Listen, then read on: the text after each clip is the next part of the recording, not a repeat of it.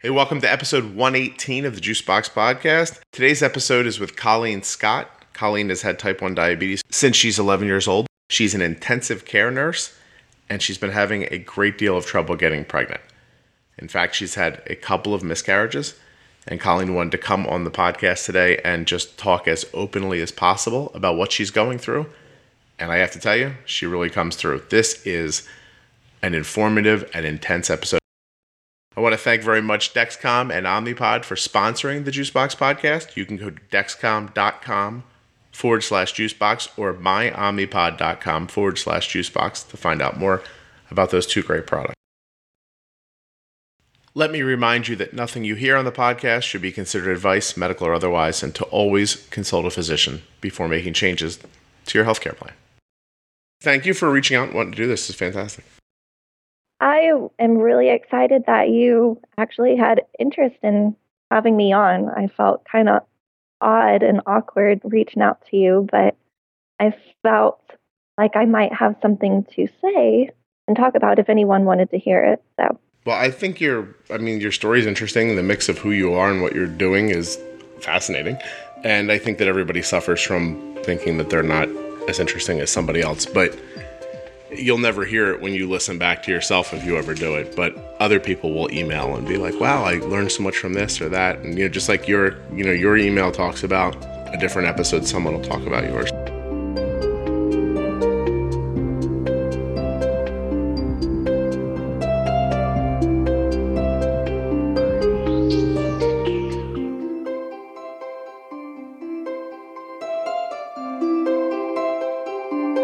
oh man, well, I was getting blood drawn this morning, and I showed up at the office when they opened at 8:30, and I left there at 9:30, and it's 10 o'clock Central Time that we're doing this, so you're hustling. I was rushing to get home.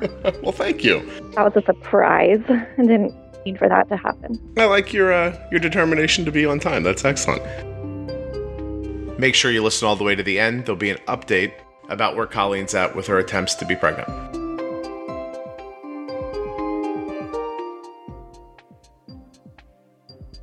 My name is Colleen Scott. I am 27 years old, and I was diagnosed with type 1 when I was 11 years old in 2001. So, a long time already. Then you're, 15, 16 years. Are you coming up on 16 years, or did you get to 16 already? No, I think I've gotten to 16 already. My birthday is in October, so.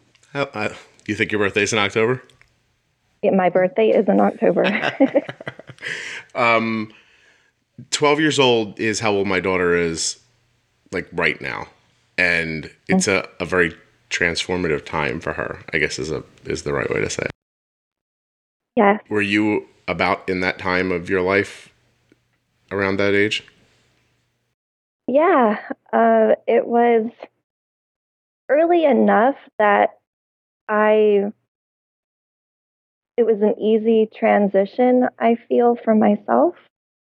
I don't have much memory, actually, of not checking my blood sugar, which is weird because I was, almost 12 years old when it happened.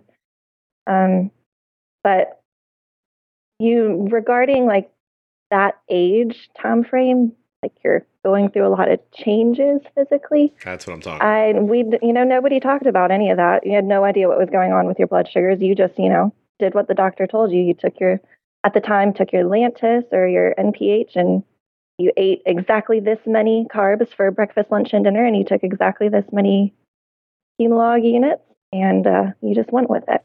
And so that was just diabetes for you. It just was certain things at certain times, certain amounts of food, and other than that, you didn't really think about it. Exactly. Yeah. Wow. And is your care much different today than it was then? Oh, yeah, definitely. Mm. And so you're using, I was looking at your email while I was setting everything up. So you're using a pump, you're on the MiniMed? Is that how you say it? Yes, and I use the Enlight sensor as well. So it's like all sort of one deal. Right, yeah. I can see the sensor readings on the pump screen. Gotcha. So I'm assuming you don't eat prescribed amounts anymore. How do you handle a meal now versus back then? Oh, goodness. Well, that's still changing. right now. But I mean, while I was on shots as a kid, I would eat 75 grams every meal. And I forget how many units of insulin I was told to take, but and we would eat the same thing. I ate the same thing for cereal, ate the same thing for dinner and lunch every single day. I had no variety. When I went on the insulin pump, I was in 7th grade, I think. And okay, my dogs are going to bark. They're pretty naughty. That's fine. Is that okay? Can you hear me okay, or is it really? No, go ahead. You're fine. My dogs will make noise at some point too. Okay. So around how old when you switched to the pump then? I think it was 7th grade. So I think I was like 14. Did you go crazy then? Like 2 years later. Just eating different foods? Not necessarily. I was still in the learning phase and trying to figure out how different it was, and then eventually I learned the different functions the dual wave and square wave the MiniMed offers, and learned that you can eat Raisin Bran cereal then and try using a square wave. And nowadays I don't eat cereal anymore because I know a lot more, but I didn't know much back then, and I still feel like I don't know much when I listen to your podcast. So. Well, I don't know much either. I think we're all just sort of sharing what works for us, and then you can kind of cherry pick from what you hear other people saying and think, well, that makes a lot of sense. I'll give that a shot. And if it works, it does, and that's great. And if it doesn't, and try something different. I mean, everybody's so different. I do think there's a couple of basic tenets to it, but other than that, everybody's so different. And you using phrases like square wave and bolus and things like that, and I think we call them extended boluses, and everyone sort of has a different feeling for it. But it's just basically different on the Omnipod. Yeah, it's just basically the idea of insulin going in and then going in again, or going in over a longer protracted amount of time, or however you end up accomplishing it. I used one yesterday with Arden for lunch, and today I'm not going to. And it all is based on just what her blood sugar is going to be right before she eats. And actually, she'll text me in about 5 minutes, and I'll step aside for a second. And we'll keep talking, but I'll do her bolus. Oh, and there she is. You mind if we do it right now? Hold on a second. She sends me a text that says she's ready to pre-bolus. I say hi, which gives me time to think, because if I don't say hi immediately, she'll start saying like, "Where are you? Why are you not answering?" So I think we're going to do a temp basal for this meal increase. And I want to do 50% for 90 minutes. An hour and a half. And then we're going to bolus 10 units. I am going to extend it a little bit. I can't give her a whole 10. She's still 15 minutes away from getting to the cafeteria. But I'm going to give her a large amount of it now, and I know her blood sugar is 140. So I don't know. What do you think, Colleen? I'm going to say either 60%, so it's 6 units, or I'm going to do 50% because I'm a chicken. Don't ask me. I'm still learning all about the temp basal just by listening to your podcast. I'm starting to use that now because of you. Oh, that's cool. Is it working? Yeah. Well, I'm trying to use your mindset of control your blood sugar with basals instead of more insulin. Mm-hmm. So if I notice that I'm a little higher, I'll add a little bit more temp basal. And then if I'm like on the lower side, I'll actually kind of back off for an hour or two, so I don't have to eat sugar if I go low. It's working? So far, so good. Yeah, let's see. That's excellent. See, let's say yes, it's working. Not so far, so good. It's trial and error type thing, but yeah, sure. It doesn't always, look, I think if anybody's listening to this and thinks that anything that you or I or anybody else is saying, she just said, I know I should watch how I feel because I gave her a larger bolus, a pre-bolus. If anybody thinks, that that everything anyone says, or your doctor or me or anybody's going to work every time, you're not giving a full weight to all the forces that are affecting blood sugar. It's not possible to get it exactly right. And last night, I was, her blood sugar was so golden, and it held and it held and it held, and I was like, this is great. And then it sort of hit 70, which I was happy with, but then her CGM, her Dexcom started beeping. I was like, I don't want it to beep all night. So I cut her I temp baseled off a little bit, and it just drifted up a little bit to like, I don't know, it was like 74. And I'm like, oh, I'm right in the game. This is excellent. But then it drifted back down again to 69. And I was like, oh, and I just kept getting woken up. So I gave her a tiny bit of juice, like in her sleep. And I'm like, this will be great. And like 2 hours later, she went over 130. And I was like, oh, then it beeped again. And I was like, too much. Damn. And so, but the night before, she was as steady as could be at 90, like 9 hours in a row. Like, so, and who knows That's why. great. Yeah, who knows why. And then 2 nights before, I was up all night I couldn't get it right. Like bolus, it was too much. Food was not enough. It just happens sometimes. Wow. But yeah, so let's talk a little bit about what you do for a living. I think that's pretty cool. You're a nurse, is that right? But a specific kind? Yeah. I'm a registered nurse, and I now work in the intensive care unit. Okay. And how is that for you? Like how is that? Because it's an intense situation, I would imagine. Your job is probably a lot of hustling. There's probably not a lot of downtime. How do you make do with your type 1 and everything while you're working at that rate? It's actually really difficult. There are days when I do not sit. I can't go to the bathroom. I don't eat lunch. And I'm really relying on my basals to be okay and not too much for me to go low. Mm-hmm. I rely on my coworkers. I'll shout across the unit, like, someone go get me a juice so I can drink it while I'm in here trying to save this person. Right. It's hard because I can't check my blood sugar consistently. I'll hear an alarm on my pump saying my blood sugar is low or going high, and I'll listen to it beep, and I'll kind of cancel it with my fingers without looking at it because I'm so busy. I can't pay attention to it. I have someone else to pay attention to. So it's a struggle. Yeah, it's tough. I think recently you were talking with AJ about the possibility of like having someone else control your insulin from like an app or something. And I wish that was You were like, right on, I'll do that. Yeah, because I would love for my husband to control my insulin while I was working. Right. Because there are days when I'll be in a threshold suspend, so it'll shut my basal rate off, and for some reason it won't like restart automatically until you reach a certain level. I think I can't quite figure it out. Some days I will go like up to 160, 170, and I'm like, what the heck?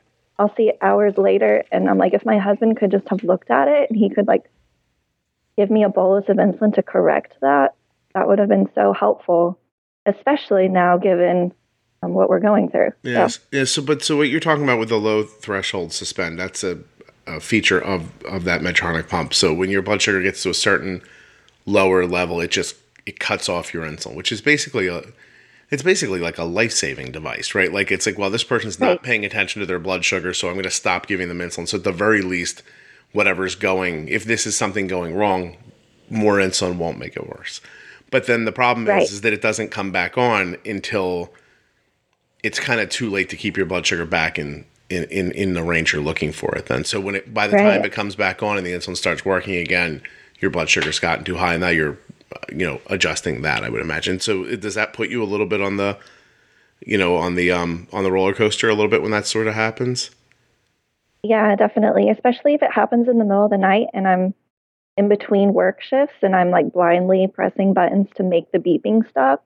It may stay suspended for several hours, and you can go into DKA. And it has happened once before. It actually happened. So this the idea of what it was trying to help you with, it just instead of it hurting you on the low end, it hurted you on the high end instead. Right. Yeah. And so what you're talking about is technology that's almost old at this point, because now everyone's talking about artificial pancreas and everything, and hopefully that idea would keep something like that from happening to the same extent. But still, taking the control completely away from a human being makes the company set a range, right? Like, we're going to try to keep your blood sugar in this range. And then what if that range isn't right for you? What if it's, FDA mandated, or it's, lawsuit mandated where they say, well, look, I can't let your blood sugar be 70. I want if my daughter's blood sugar 70 overnight. I'm right with that.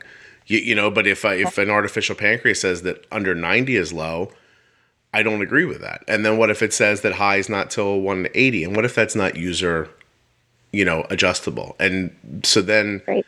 I think that it's possible that the first iteration of this technology, if they don't make it user adjustable, is going to be, for data collection, the people who are happy to do it. And trust me, like if your blood sugar is 250 all the time, and I can give you an Omnipod that's attached to a Dexcom that keeps your blood sugar between 180 and 90 or whatever their numbers will be, 140 and 90, whatever they end up doing, that's amazing. You know what I mean? But for somebody who's got a tighter control already, you're almost giving away your range for ease of use. And maybe that's valuable for some people too, but maybe it's not. Yeah. So you are, I feel like I'm jumping around a little bit, but whatever. It's a podcast. Okay. We're not on NPR. And so, Colleen, so you guys, you're married. Is that right? How long you guys been married? Yes, we've been married for 2.5 years. Okay. And you've had as much fun as you want to have. You're tired of being happy, and you're going to try to have a baby. Is that correct? Yes. You're tired of going out at night with your friends and not worrying about what time you come home, and you don't. Oh, my poor husband. I was never into that. Never into that. You don't care about seeing a movie 6 months after it comes out. It doesn't matter to you if you see it on cable 2 years from now. And you go, oh, I remember seeing a commercial for that and thinking I wanted to see it. No, we have a dollar theater near the house, and I'm like, we need to wait until that comes out to the dollar theater. I love how cheap you are. My daughter said something the other day that was totally driven by money, and my wife looked at me like, look at what you've done to her, and I was so proud. I was like, I don't know why you feel like this is a bad thing. She doesn't want to spend our money. It's fantastic. Movie tickets are like $12 now, so.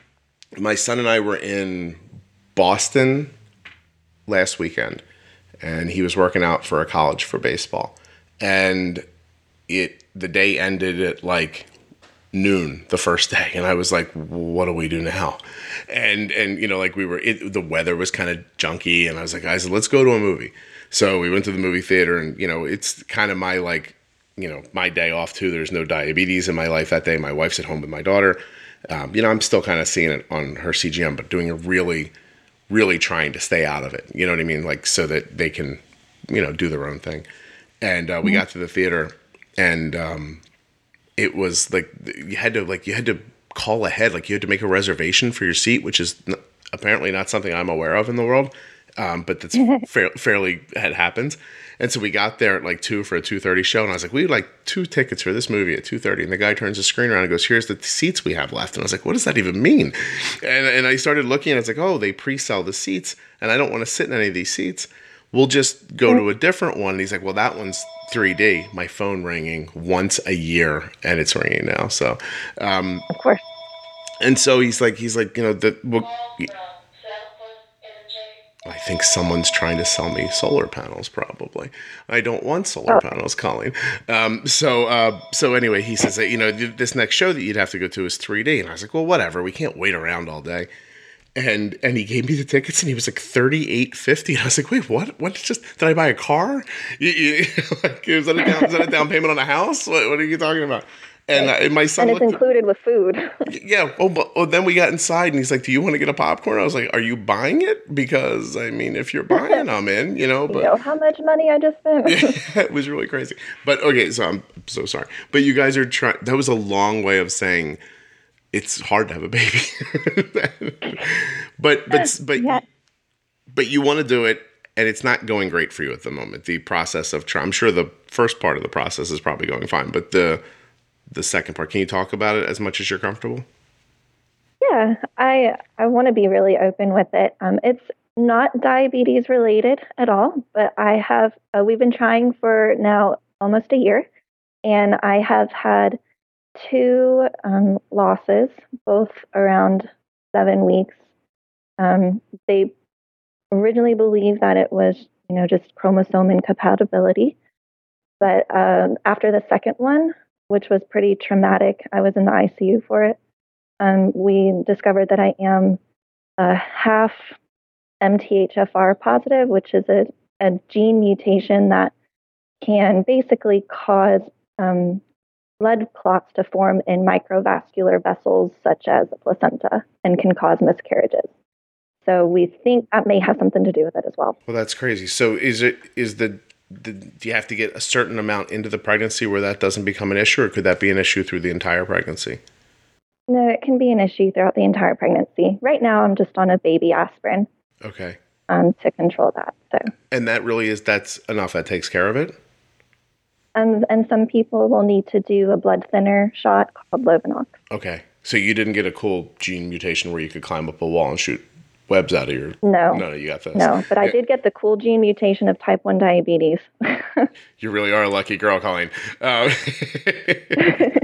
I know I've said it here before, but I say to people sometimes, it's like, wow, you won like this ridiculous lottery, and it's like the least lucky lottery in the world. Like, when you really stop and think of how few people have type 1 diabetes, it really is it's a low number compared to the population. Right. But okay, so well, that sucks. I'm sorry. And you said that the second miscarriage was more traumatic on you, or in general? Yeah. Yeah. How did that manifest putting you into the hospital? I started to have, we're going to get like really girly, so I'm really sorry. No, I'm fine with that. Tell me if it makes you uncomfortable. No. I started having a subchorionic hemorrhage, which is bleeding between the gestational sac and the uterine wall. And it was quite large. I was losing an incredible amount of blood. And the stress on my body from that kind of led into a DKA, but also my blood sugars were low because you have these lows going in the first trimester around 6 to 7 weeks they start. So my pump also went to threshold suspend. So I went into DKA and my blood sugars were 100. And I thought it was just morning sickness until my mom was like, you need to test for ketones. And they were severely high. I went into the hospital, put me on an insulin drip, and we discovered the loss then. And we decided to pursue a DNC immediately to stop the hemorrhaging because I was losing a lot of blood. It was pretty traumatic all around. How long were you in the hospital afterwards? I was actually only there for 2 days. First day on an insulin drip, the second day I had the DNC, and it's typically, an outpatient procedure, so I got to go home after that. And then the bleeding's under control and you can leave. Yeah, she made sure that it stopped. Yeah. So now after that experience, is it your intention to try again? Yeah, I actually just recently got another positive pregnancy test, so I'm 5 weeks along. Oh, congratulations. You're the only ones who know. Oh, well, I will hold it long. The episode won't go out in time for anybody to know differently, but that's amazing. Congratulations. Okay. Well, first of all, you guys are super good at getting pregnant. Probably because you don't go out much is what I'm thinking, right? Oh, my goodness. More like because I'm crazy and I track everything and I've done a lot of research. So just an alarm goes off in the house and your husband realizes that it's the time to make a baby and you guys meet in a room or something, or I don't think you want me to get into all of the No, some kids actually listen to this podcast. I'm going to have to I guess I'm going to have to put a disclaimer at the beginning for the little kids if you're going to start talking about your sexy time and everything. So well, first of all, that's amazing. Congratulations. And what's the protocol right now for you? I mean, diabetes wise, and then I guess I'm going to ask you too about because of the other issue, but how, because is it day goals? Like, do you have day-to-day goals with blood sugars? Do you have A1C goals? Like, what's the goal for, for all of that when you're having a baby? It is now my pleasure to tell you about the sponsors of the podcast, Dexcom and Omnipod. I'm going to start today with Dexcom because you know what? They deserve it. As most of you may know, my daughter Arden uses the Dexcom G5 mobile continuous glucose monitoring system that tracks her glucose levels throughout the day and night, notifying her of highs and lows so she can take action. But that is just the very beginning of what Dexcom does. Dexcom also has a share feature, so Arden can have up to 5 loved ones, like her mom and I, track her numbers in real time. So no matter where Arden is or what she's doing, she always has backup. Now, if that's the kind of peace of mind that seems like something that you'd like to know more about, I think you should go to Dexcom.com/juicebox or click on the link in your show notes. But I need you to please keep in mind that CGM-based treatment requires finger sticks for calibration, may result in hypoglycemia if calibration not performed, or symptoms and expectations do not match CGM readings. You can always contact Dexcom toll-free at 877-339-2664 for detailed indications for use and safety information. In fact, I want to tell you that I'm recording this now. Arden's still sleeping. Her blood sugar is 88. You can see it on my Share app.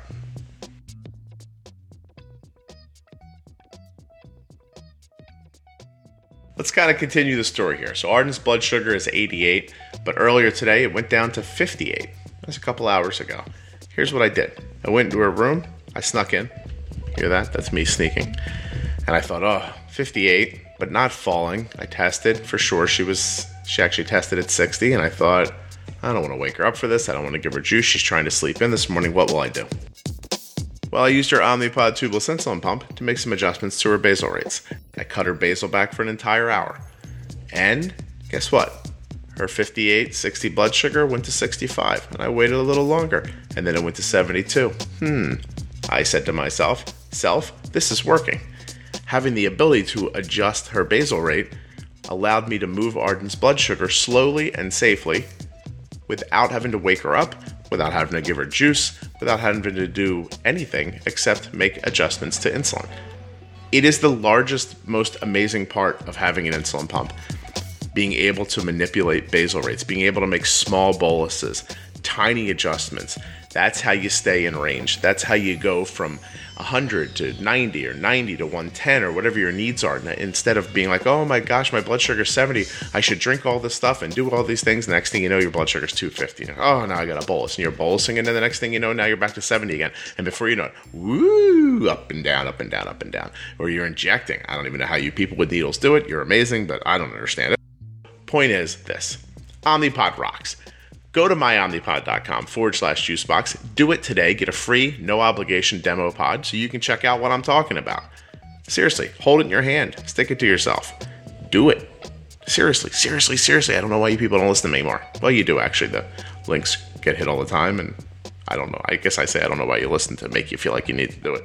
But that's tricky. I don't want to be tricky. There's no need to be tricky. Not with Omnipod. myomnipod.com/juicebox. Okay, let's find out how Colleen's making out with her pregnancy. Yeah, so I feel like this is the third time around that I've been through this first trimester thing. So you'd think I'd have a lot of practice, and I've got this done and taken care of by now. But so doctors, endocrinologists will tell you they want your A1C as close to 6 for like 3 months before you get pregnant. And then once you're pregnant, they want your A1C to be around 6. However, you talk to your OBGYN and they're like, 6 is way too high. You can't be that high. That's going to cause birth defects. And then your endo's like, no, you can't be that low. You're going to have too many hypoglycemia events. So it's a lot of, I don't know quite what's right, but I've learned, and it's because I think a lot of them don't deal with type 1 pregnancies all that frequently. We're kind of a rare species, so you kind of have to reach out to other people who are going through the same thing. And I got into a Facebook group, which is probably one of the best things I've ever done to learn so many secrets of how to get through this. So other blood sugar controls. So I mentioned that during the first trimester, around like 6 to 7 weeks, your blood sugar actually kind of drops naturally. Your insulin requirements decrease for some reason, so lows can happen a lot more easier, all before the insulin resistance starts later. But I've seen people get their A1Cs down to like 4.8, 5.6, and I'm like, how do you do that? I'm hoping to get there. My A1C has been bouncing between 6.1 and 6, so I feel like I'm in a good place to start, and I'm excited to see where it goes. But I'm learning a lot about food that I cannot eat because they don't want your blood sugar above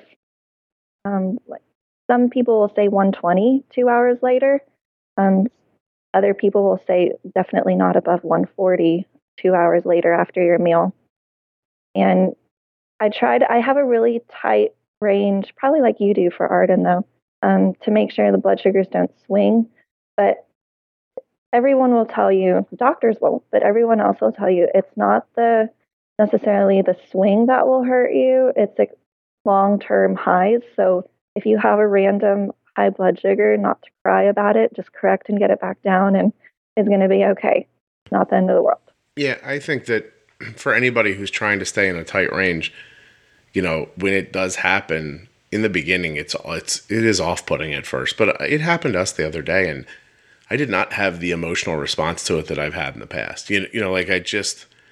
Her blood sugar shot up. We messed something up, timing of insulin or carbs or whatever, and I was like, oh, and then boom, we just like you said, we bolused and knocked it down again, added basil, and got it back quickly. I didn't think about it twice. It didn't bother me while it was high. Like I didn't, you know what I mean? I wasn't sitting there beating myself up about it, but I would have years ago. Years ago I would have felt badly about it, but I think it's just more time and practice and the understanding right. that the difference between your blood sugar shooting to 300 and you getting it back down in an hour, and your blood sugar shooting to 300 and you spending 5 hours there's a significant difference in that situation. So it's interesting though. What I was listening to you say earlier that really grabbed my attention is that this is another aspect of diabetes where you're with two different doctors. One of them's telling you one thing, one of them's telling you the other thing. Neither of them particularly agree. They both have a reason why they want it, but neither doctor's taking the other person's goals into account. One's like, look, I don't want you to get low. That's my concern. So keep your blood sugar here. And the other one's saying, we don't want developmental problems with the baby, so keep your blood sugar here. It's just another example of where medicine doesn't blend together well. And these two people don't. They one of them sees the baby as their patient, and one of them sees you as their patient. It's interesting, Yeah. And it's confusing. So you go off and find a community of people who have been through this already. And what did they tell you the most important thing is it's keeping fluctuations down, not getting freaked out if they happen, getting them back down again. But what about the range in the A1C? Is there a consensus about that? Most of them like to keep theirs below 6. And these are just people talking. This isn't coming from a doctor. Right. And they feel that for some reason they get, hyper sensitive and controlled, focused into controlling their blood sugars. They're checking every 2 hours, 12 times a day. And they're really particular about what they're eating. And it changes drastically from what they were eating prior to their pregnancy. So it gives me hope that I can actually start eating just vegetables and not my favorite macaroni and cheese and garlic pasta, because I'm learning I can still not control that very well. So you're not doing a good job with the mac. Well, that's tough. Pasta, macaroni, cheese, that's not an easy one. And it's so much different. Like, I say it here all the time. It's so much different to be bold for yourself versus being bold for someone else, because that other side of the safety issue is like, if you sit down on a Saturday afternoon, your husband's not home, and you make this pasta and you're like, I'm going to bolus the hell out of this. If something really goes wrong, if you mess up on the wrong way, you're by yourself at your house. And if I mess up with my daughter, I'm watching it happen. And even if she gets to the point where she couldn't take care of herself, I still can. And so there's not the same level of caution there when you're an older person taking care of yourself versus a caregiver. But so what's the pasta? Where does it hit you? Does it jump up right away, or do you get like a protracted low late or high later? Do you get really low afterwards? Where's the sticking point still? Man, no, I think it's about 3 to 4 hours after I eat it, even though I do a, we call it a dual wave. So it's an immediate bolus, and then it drags some more insulin out over a period of time. Right. And for pasta, I usually do 4 hours. Okay. But 3 to 4 hours later, it'll just climb up to 190, and I feel like I have to bolus again to correct it back down 2 hours later. So, And do you end it's up not bolusing? perfect. I'm sorry? You do end up bolusing for the 190? Yeah, if I'm paying attention, I will. So then... And it gets me back down and I don't go low. So in my mind, I know I probably need more insulin, but Yeah.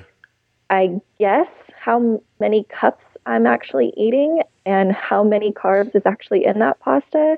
I know everybody else might do this. No, And I think that's a more accurate way, to be perfectly honest, because you probably eat a similar amount of that pasta every time. You know what I mean? So I Yeah. find it's more about the amount of insulin you need to have that meal than what numbers say that meal needs in insulin, if that made sense, if I said that clear enough. yeah, I would say that whatever you ended up bolusing for the 190 3 or 4 hours later, you should add to an increased temp basal 2 hours before that. and that's what I need to work on doing is adding those temp basals in. Right. Right, Haven't gotten there yet. Because let's say that's, obviously you're an adult, it's more, but let's say say you're bolusing, 2 units for the 190. I'm sure it's more like 10, but 2 units for the 190. And then I would just spread those 2 units out over a temp basal increase 2 hours before when you see that rise again. And that should do it, or it should come closer.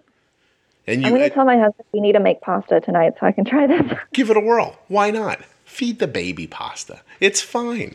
I would love to know how that went, actually. It just, because it really is.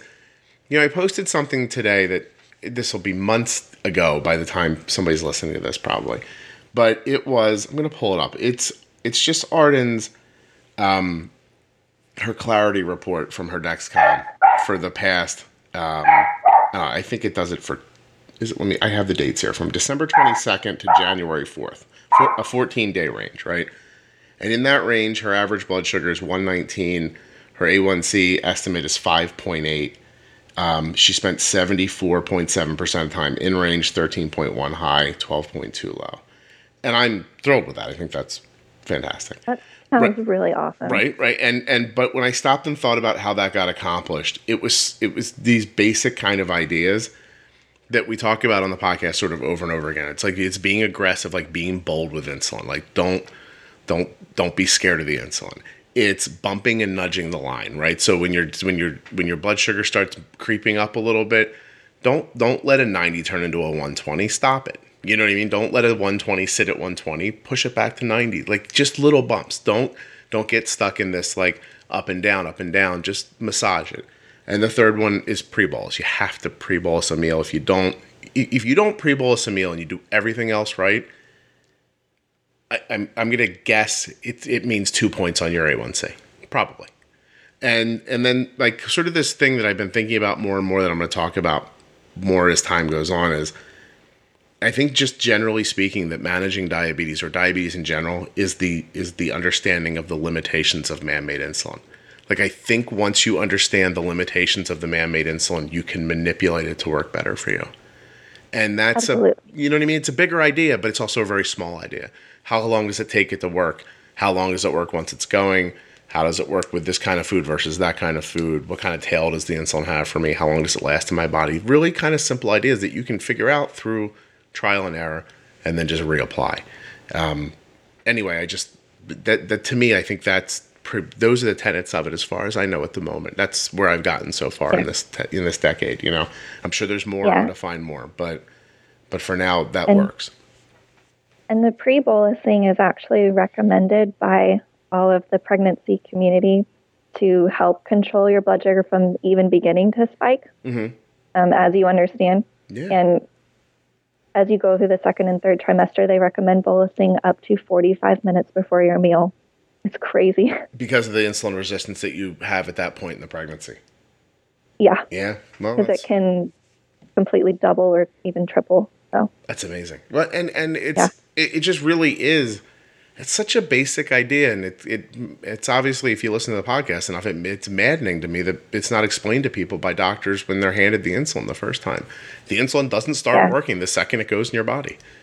It's just simple. How long does it take? You need to find out for yourself. Then figure out that time. And, because when you take a bite of a cupcake, it happens pretty quickly. The sugar. Yeah, that sugar is going in your blood already. Yeah. And take an example for yourself. Especially if you're a CGM user, you find a low and you're 90 and you're falling straight down, and you drink a juice box, and 5 minutes later that straight down arrow turns into a diagonal down arrow, and 10 minutes later it's back to level again. Look how quickly that the sugar from that juice hit you. Like how quickly that sugar in that juice went from the box you were holding it in to inside of your blood, inside you pumping through your body really quickly. And so when you're eating your meal, same thing. You're taking in carbs, you're absorbing the sugar, it's getting right in there, and now your blood sugar's rising, that number's moving up, but the insulin's sitting there waiting 15, 20, 30 minutes to start working. And by the time it starts working, you've already lost. So... right, now you're chasing it the whole time. Oh my God. And without confidence, you don't chase it correctly. Well, you see the 200 and you think, well, I already bolused all this insulin, but your brain doesn't say, but that insulin didn't do anything. Like, it's already kind of lost. Like, that insulin's in there for the food. It's not going to affect the 200 or the 300. I need more. And it's hard to make that leap even, so, and then you get put in that, like you said, you're chasing, it's up and it's down and it fries your brain. And then you throw your hands up in the air and you say, oh, it's not worth it. And I saw something today online that just made me so mad. And at the same time, I understand it, right? So I get that you want to support people so that they don't burn out and so that they don't just, you want them to keep trying, even when things go wrong. But the message that this is just diabetes makes me mad a little bit. Oh, my kid's blood sugar was 350 for 5 hours, and someone comes in trying to be supportive, then says, that's just diabetes. There's nothing you can do about that. And I disagree. That is just diabetes. That part I agree with. But there is something you can do about it. You just don't know at this moment what that thing is. And to be told that there's nothing you can do about it, in a lot of people's minds, people's brains work in a couple of specific ways. Some people hear there's nothing you can do about it, and they go, oh, no, there's something I can do about it. I'll figure it out. And there are some people that hear the words, there's nothing you can do about it, and to them that's somebody telling them it's okay to stop trying. Because this is just diabetes. They give up and they're hopeless. Right. Because someone told you it's hopeless. And so it is hard. And, listen, if I was swimming upstream and I was about to go over a waterfall and I was like, I might make it. Maybe this thing's not going to pull me over. And someone started yelling, I'm looking from here. You're really close. Just, you're going over. Don't worry about it.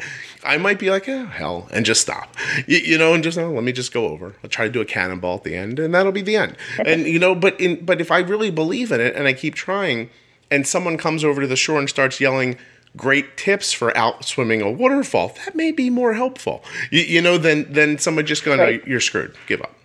And I don't know, it just made me mad because I know if I found that person and spoke to them, there's probably just some nuance that is lost on them, or somebody didn't explain to them, or maybe they don't understand it correctly. And take a conversation of a half an hour and it would change. And instead you see people going, oh, I gave up. It's okay to give up because that's what this is. And, so if you're listening to this, I don't think that's what diabetes is. I think it's incredibly hard. And I think that it throws you, curveballs constantly, but there are ways to combat them, So, and you're finding that out now with just looking into the pregnancy stuff. I mean, to hear that you might need a 45-minute pre-bolus at some point is nuts. It's unfounded. If I gave my daughter a 45-minute pre-bolus, I should probably spend the 45 minutes digging a hole out back to put her into, because that's way too much, but right? the resistance hits and it's all completely different. Oh man. Pregnancy, you're a different creature. Your hormones make insulin and your blood sugar do the weirdest things that never would have happened not pregnant. So right. Yeah. And it's female hormones are quite the challenge to put up with. So even just without the pregnancy. But with month to month. Mm-hmm. Yeah, but with the pregnancy, I'll have 2 different basals each month. And so, do you just switch it over? Yep. When does it? Since we're talking so much about your girl parts, Colleen, we might as well just keep going at this point. Do you, when your period's coming, when does that switch happen? Is it the day you start feeling crampy? Is it the day you see actual physical evidence? Is it when does it happen? Mm-hmm. So the first day of your period is, day 1. And that's typically when I'll switch it back to my standard basal. It's typically lower. Okay. And then if you're the average person, you ovulate on day 14. Spoiler alert, no one ovulates on day 14. It's always different. Don't listen to the doctors. But you look at your signs. Once you ovulate, your insulin resistance increases just a little bit. Your requirements increase a little bit. So I actually have higher basal rates, and it's only a tiny, tiny bit for the following 2 weeks. And then it goes back to the lower once that's crazy. Day 1 comes around again. And I'm considering the first. So I've had. I'm sorry. I've had good control with my second set of basal rates for those 2 weeks, and really the first symptom I have that I'm pregnant is even higher insulin resistance. Like, why I cannot get my blood sugars down. The last time this has happened, I was pregnant. I must be pregnant, and have to wait several days before I can test. But I had it in the back of my mind, like, this is not normal. It's not usually like this. Diabetes, honestly, the best pregnancy test is what you're telling me. And so, yeah. So right now we're up in the air between, do we call this episode No One Ovulates on Day 14 or Diabetes, the world's best pregnancy test? It's going to be hard to decide. Excellent. Well, plus you said, okay, I mean, some people might actually ovulate on cycle day 14. Plus you said spoiler alert, which no one's ever applied that phrase to ovulation before, I don't think.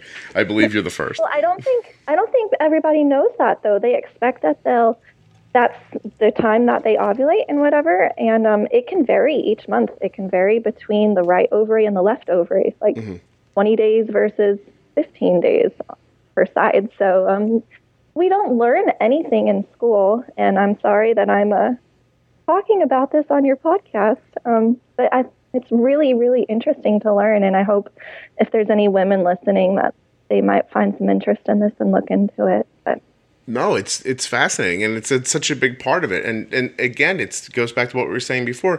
There are real physical reasons why your blood sugar is doing what it's doing.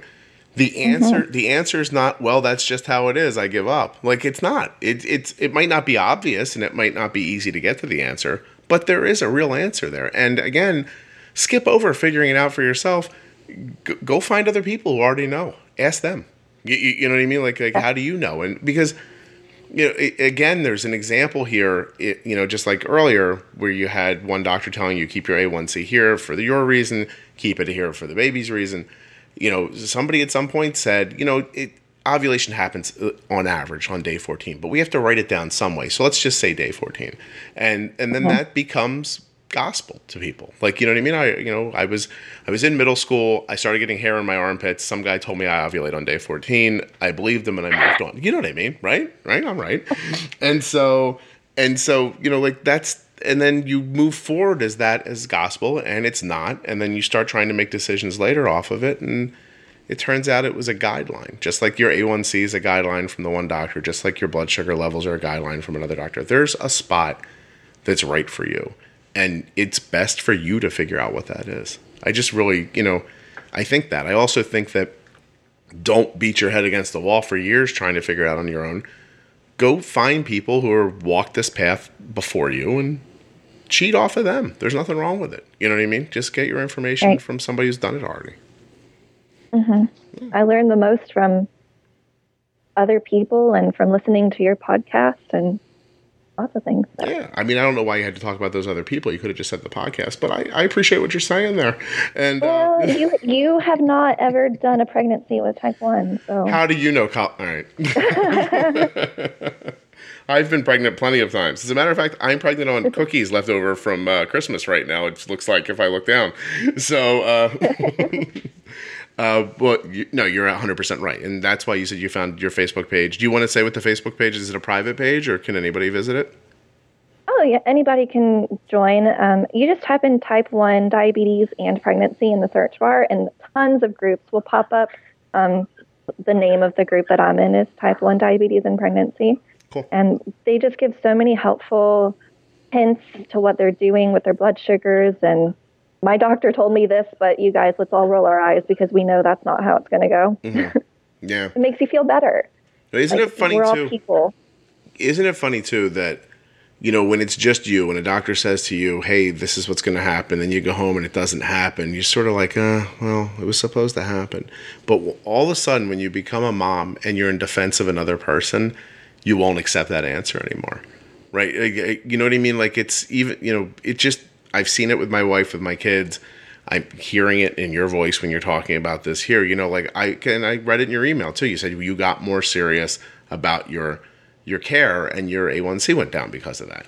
And it really is when you become a parent, not that people who aren't parents can't decide to defend themselves, but it's an easier leap to make, right? When it's all of a sudden your decisions are to benefit another person, and you feel that connected to the person. So, Yeah. I would definitely listen to those women in that Facebook group. They have the most to lose and the most to gain, That was really cool. Yeah. I love the way the community is helpful to people, just community in general around ideas like this. And, I can't say enough good things about it, I guess. Yeah. Well, let's do something else here. Let's say you're 27. But you did say something. You said something earlier that I am always interested in, and I let it go by because we were talking more about pregnancy and things like that. But you said you would give. You're like, what? What's he going to say? You said you'd love to be able to give over your care to your husband while you're at work. Like, and so is that as much about him, or is it just the idea that you wish somebody or something could be making those decisions for you while you're so focused on something else? It's definitely, I wish someone could just control my blood sugars for me, guarantee that they're going to be okay while I'm caring for someone else. Mm-hmm.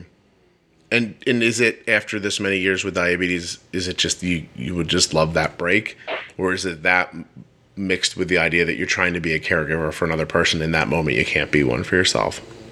It's that. Yeah. I want the best control for myself, and I want to give the best care to someone else as well at the same time. I can't take care of myself and someone else in the ICU at the same time. I can't give 100% in both areas, and it's really unfortunate that it's that way.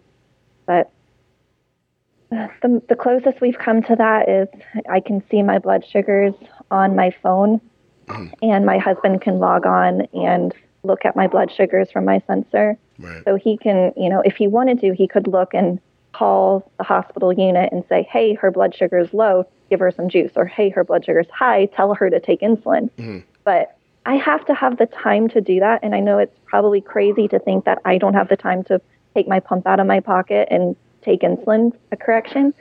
But I don't. That is the job. Days. Yeah, your job is that fast. So I am... I hope no one makes fun of me. I love Grey's Anatomy. It's so bad, and it's been on TV for so long. But it's the only reason I can say whenever anything medical happens, I randomly say something from Grey's Anatomy. It makes my wife mental because every once in a while I'm right for no real reason because I have no knowledge. But one time something happened, I was like, that's probably tachycardia. And she's like, oh my God, you're right. And I was like, I know from watching Grey's Anatomy, right?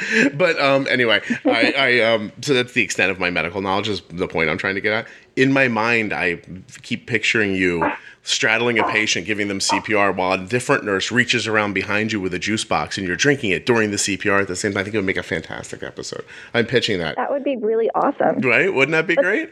I mean, that's what it feels like. I mean, typically I get the boys to do CPR instead of me. I actually usually end up talking to families or running all the pumps, when you've got 20 IV pumps trying to drip life-saving medications into the patient just to keeping that straight. Keep them stable, give them a blood pressure, some days.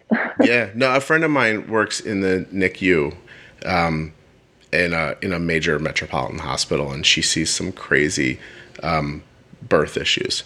And she's told me enough stories for me to know that I don't want her job, and I'm not 100% sure why she wants her job. So it's an insane. It's insane from like every aspect. It's the pace of it, the weight of your decisions. Everything seems like life and death constantly, And then she gets kids who live in the NICU for a while. She becomes attached to some of them. She says she knows are going to pass, and a lot of it becomes about managing the family too. And I never would have thought that until she told me. So the family is definitely your second patient. Yeah. A lot of the time. So. All right. So then someone just, you're running the drips and someone brings you your own drip but it's apple juice instead of that would be super helpful. So you need an IV of apple juice that you can turn off and on is what you're telling me. And I really just want a backpack where I can have the straw and just drink my apple juice while I'm working. You and I should go on Shark Tank. We'll figure it out. Fabulous idea. We'll pitch a very stupid idea about a backpack with a juice box. I'm sure infection control in the hospital will love this. You wandering around with juice. Yeah. We're not supposed to, eat or drink in the patient area, only in the break room. So that even limits my snacking and stuff. Right. So. I was going to say, do you have food in your pockets, or is that it has to be sealed and you still have to leave the space to take it? I still have to leave the space to take it. Mm-hmm. That's crazy. Yeah, you could give somebody a gummy bear infection and start a whole crazy new disease in the world. Ebola had to start somewhere. And what if the gummy bear thing was you? I don't think that you don't want to be patient zero for the gummy bear thing. Yeah. And so But I think what more of the issue is there's so much infection in the ICU at times that if you're eating, you could ingest some of that bacteria possibly. So that's their concern with that. Look how good you are on the podcast. I say something stupid and you come in behind me and you make it right. I like this. I don't want to spread rumors that nurses are going to spread any gummy bear Ebola because we had a snack. I want to tell you right now that if I open up a newspaper and there's a story about a gummy bear based Ebola started by an ICU nurse, I'm going to think I have the most popular podcast on the planet. And that people really don't fact check, and fake news is as real as people say it is. So, have to stoke things. Oh my God. Wow, websites really need clicks. It's really something. So, can I ask you because we're coming up on an hour, but when did you become interested in becoming a nurse? At what point in your life did you say this is something you wanted to do? I'm trying to find out if it was related to you being diagnosed or if it was something you thought about prior to that. It was definitely had something to do with my diagnosis. So as a child, I saw my pediatric endocrinologist, and then I had flip-flop appointments with the nurse practitioner. Mm-hmm. And I originally actually went into college for medical school. I wanted to be an endocrinologist. I love endocrine hormones, obviously. Mm-hmm. And while I shadowed a doctor, and I realized that I would not be completely happy with the schedules of a physician. And my aunt is a nurse practitioner. Yeah. And she said, why don't you be a nurse practitioner? You saw one in your clinic. It's a completely different viewpoint of how you treat your patients, but you can still see patients if that's what you want to do. So I switched over and went to nursing school. And I really think it's the best decision that I've ever made for myself because I thrive off of caring for others and providing that intimate touch and care and being there for them. And I never thought that I would be in the position that I am in today. And my original goal was to be like a diabetes educator and go into an office. And maybe I'll still do that one day, but I definitely became a nurse now because of diabetes. I want to help people. I want to share more knowledge. I think that, and I get to do that in the ICU with insulin drips too. Yeah, no kidding. Well, it's nice to have someone in that space that understands because so many stories of people who end up in the hospital who have type 1 for, they end up in there for other reasons and the hospital has no understanding of how to help them. My own father at the end of his life was in the hospital. He had type 2. And they would let his blood sugar get crazy high, but he had an infection. And I kept saying to him, Dad, the infection can't heal when your blood sugar is this high. Like, it's making it almost impossible. And you would talk to the nurse, and they'd be like, well, we don't want it to be too low. And I was like, it's 400. What do you mean too low? Like, what if you just made it 200? Would that really be the worst thing in the world? And you hear that story echoed from people all the time that your diabetes becomes like a back seat in the hospital. They're more worried about the reason you're there, and they don't worry about that. So you being in that space is probably immensely helpful when people come in and have those issues.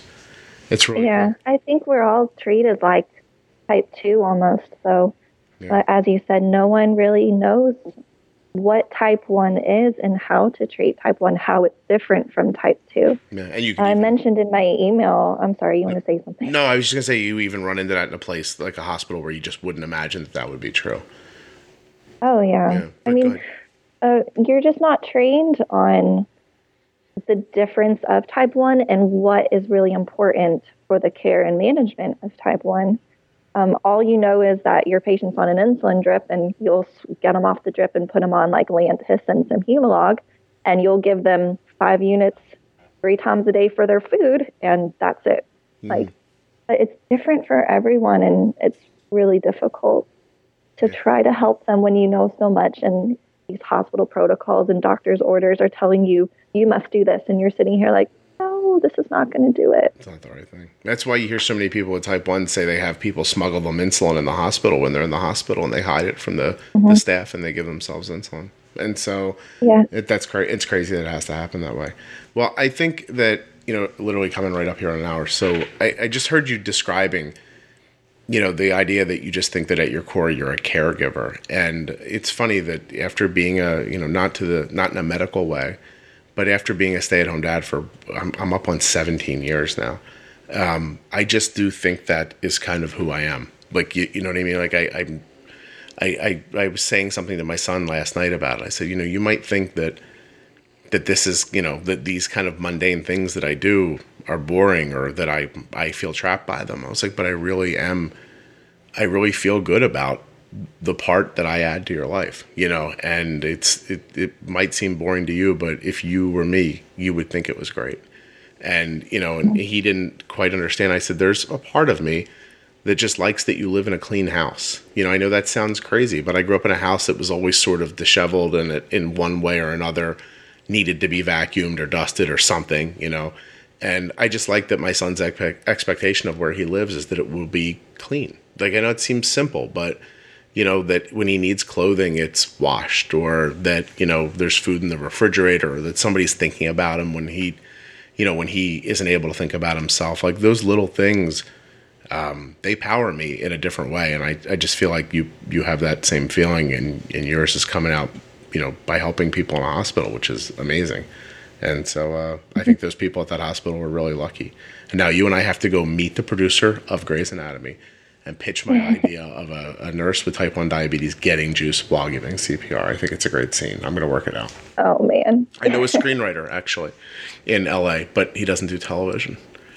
All right. Oh, darn. You'll have to figure it out for me, Colleen. I really appreciate you wanting to come on. You were super. I always say that people are honest, and usually when I get off, I think, God, that person was more honest than I thought they were going to be. You up the bar for what honesty means. If you're going to come on the podcast after this, I just wanted you all to remember that at some point Colleen spoke about a tear inside of her uterus that caused major bleeding. So you really need to, you got to step up your game if you're going to be on the podcast at this point. So you've set the bar to a new high, Colleen. Thank you very much. Well, thank you for allowing me to come on and talk about my experience at work and experience as a type 1 going through pregnancy and what it means to try to succeed. I was special. I'm glad you did this. And I don't know what the protocol is here for this, for a person like yourself is going through what you're going through, but I want to say good luck, and I'm really excited to hear how this pregnancy goes for you. So I hope you keep in touch. Thank you. Thank you.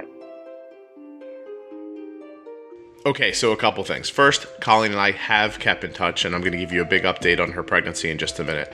But second, just right after we got done recording this episode, she and I spoke by email, and she was just very concerned that my joke about how easy it was for them to get pregnant could be insensitive to people, and would be insensitive to people who have trouble conceiving. And so we went back and forth and talked about it and decided to leave it in and then to talk about it here, so that you can see that what is really just sort of a meaningless throwaway piece of humor doesn't hurt anybody's feelings if those people haven't had trouble conceiving. But all of a sudden, when you put somebody in the situation who has had trouble conceiving, it is an incredibly insensitive remark.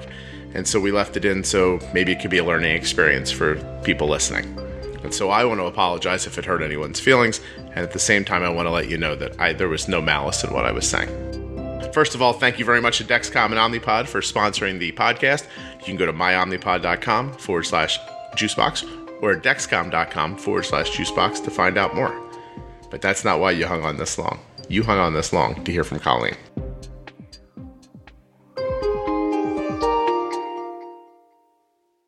Here's the first time Colleen and I spoke after we recorded the podcast.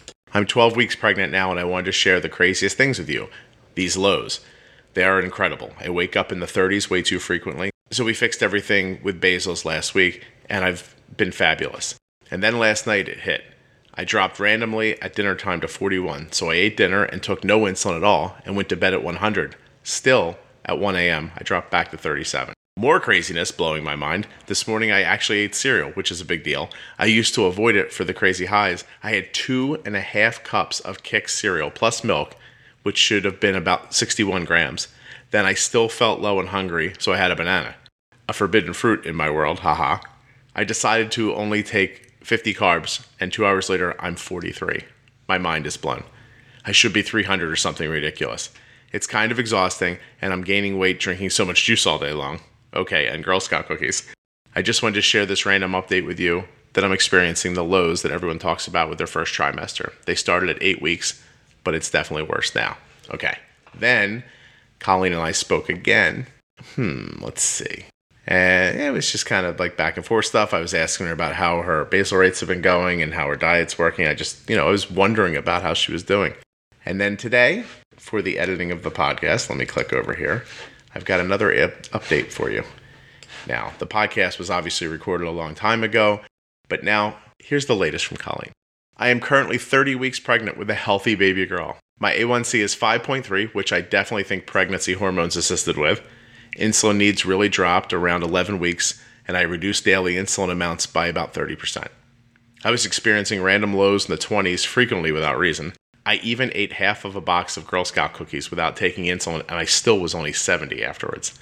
Insulin resistance hit suddenly for me at about 28 weeks, and we increased my daily insulin needs by almost 50% for basal insulin and carb and correction factor. They changed all at once. It's been pretty stable since then, with only a few minor basal rate changes. We haven't picked a name yet, but the due date is September 6th. My doctor plans on inducing me at 38 weeks to prevent risk of placental failure and crazy insulin resistance effects. So there you go. Colleen is now 30 weeks pregnant. She's 8 weeks away from delivering her baby girl. How is that for an amazing update? So exciting, right? After listening to the whole story. Listen, the podcast will not be new the week of July 4th, but it will resume the following Tuesday. And I'm getting text messages from Arden. She wants to eat. Looks like I'm on my way to cooking. All right, guys. I'll talk to you soon. Happy 4th.